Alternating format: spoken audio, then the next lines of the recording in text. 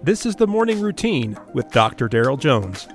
Morning Routine is a daily devotional podcast for those who are raising, educating, and growing the next generation.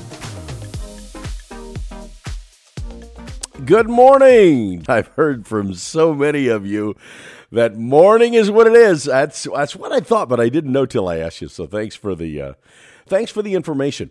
We are in the book of Ezra this morning, chapter 9, verses 6 and 7. Oh my God, I am ashamed and I blush to lift my voice before you, my God, for our iniquities have risen higher than our heads, and our guilt has mounted up to the heavens. From the days of our fathers to this day we have been in great guilt, and for our iniquities we, our kings, our priests, have been given into the hands of the kings of the land, to the sword, to captivity, to plundering, and to utter shame, as it is today.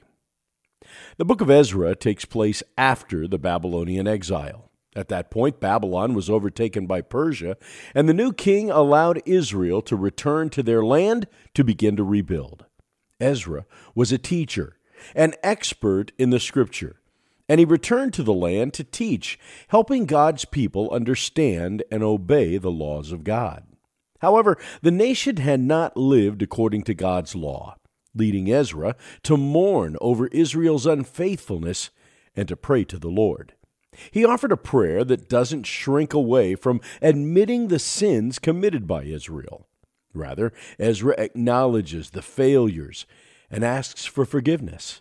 The nation's guilt originated with their ancestors, as their fathers' sins led to the destruction of Jerusalem and their captivity into Babylon.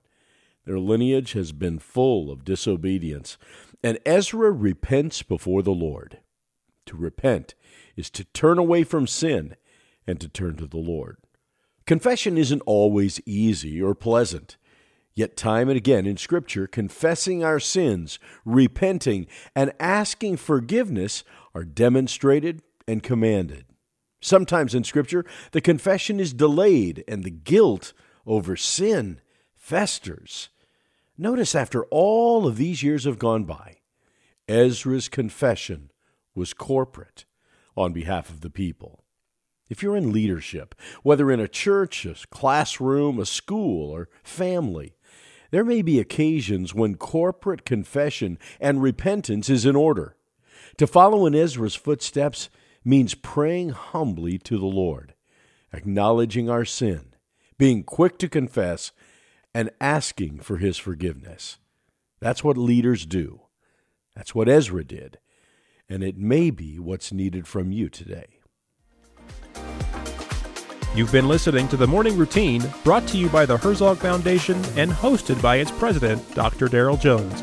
For more information, please visit herzogfoundation.com. To receive the Morning Routine as a daily email, sign up at morningroutinepodcast.com. See you in the morning.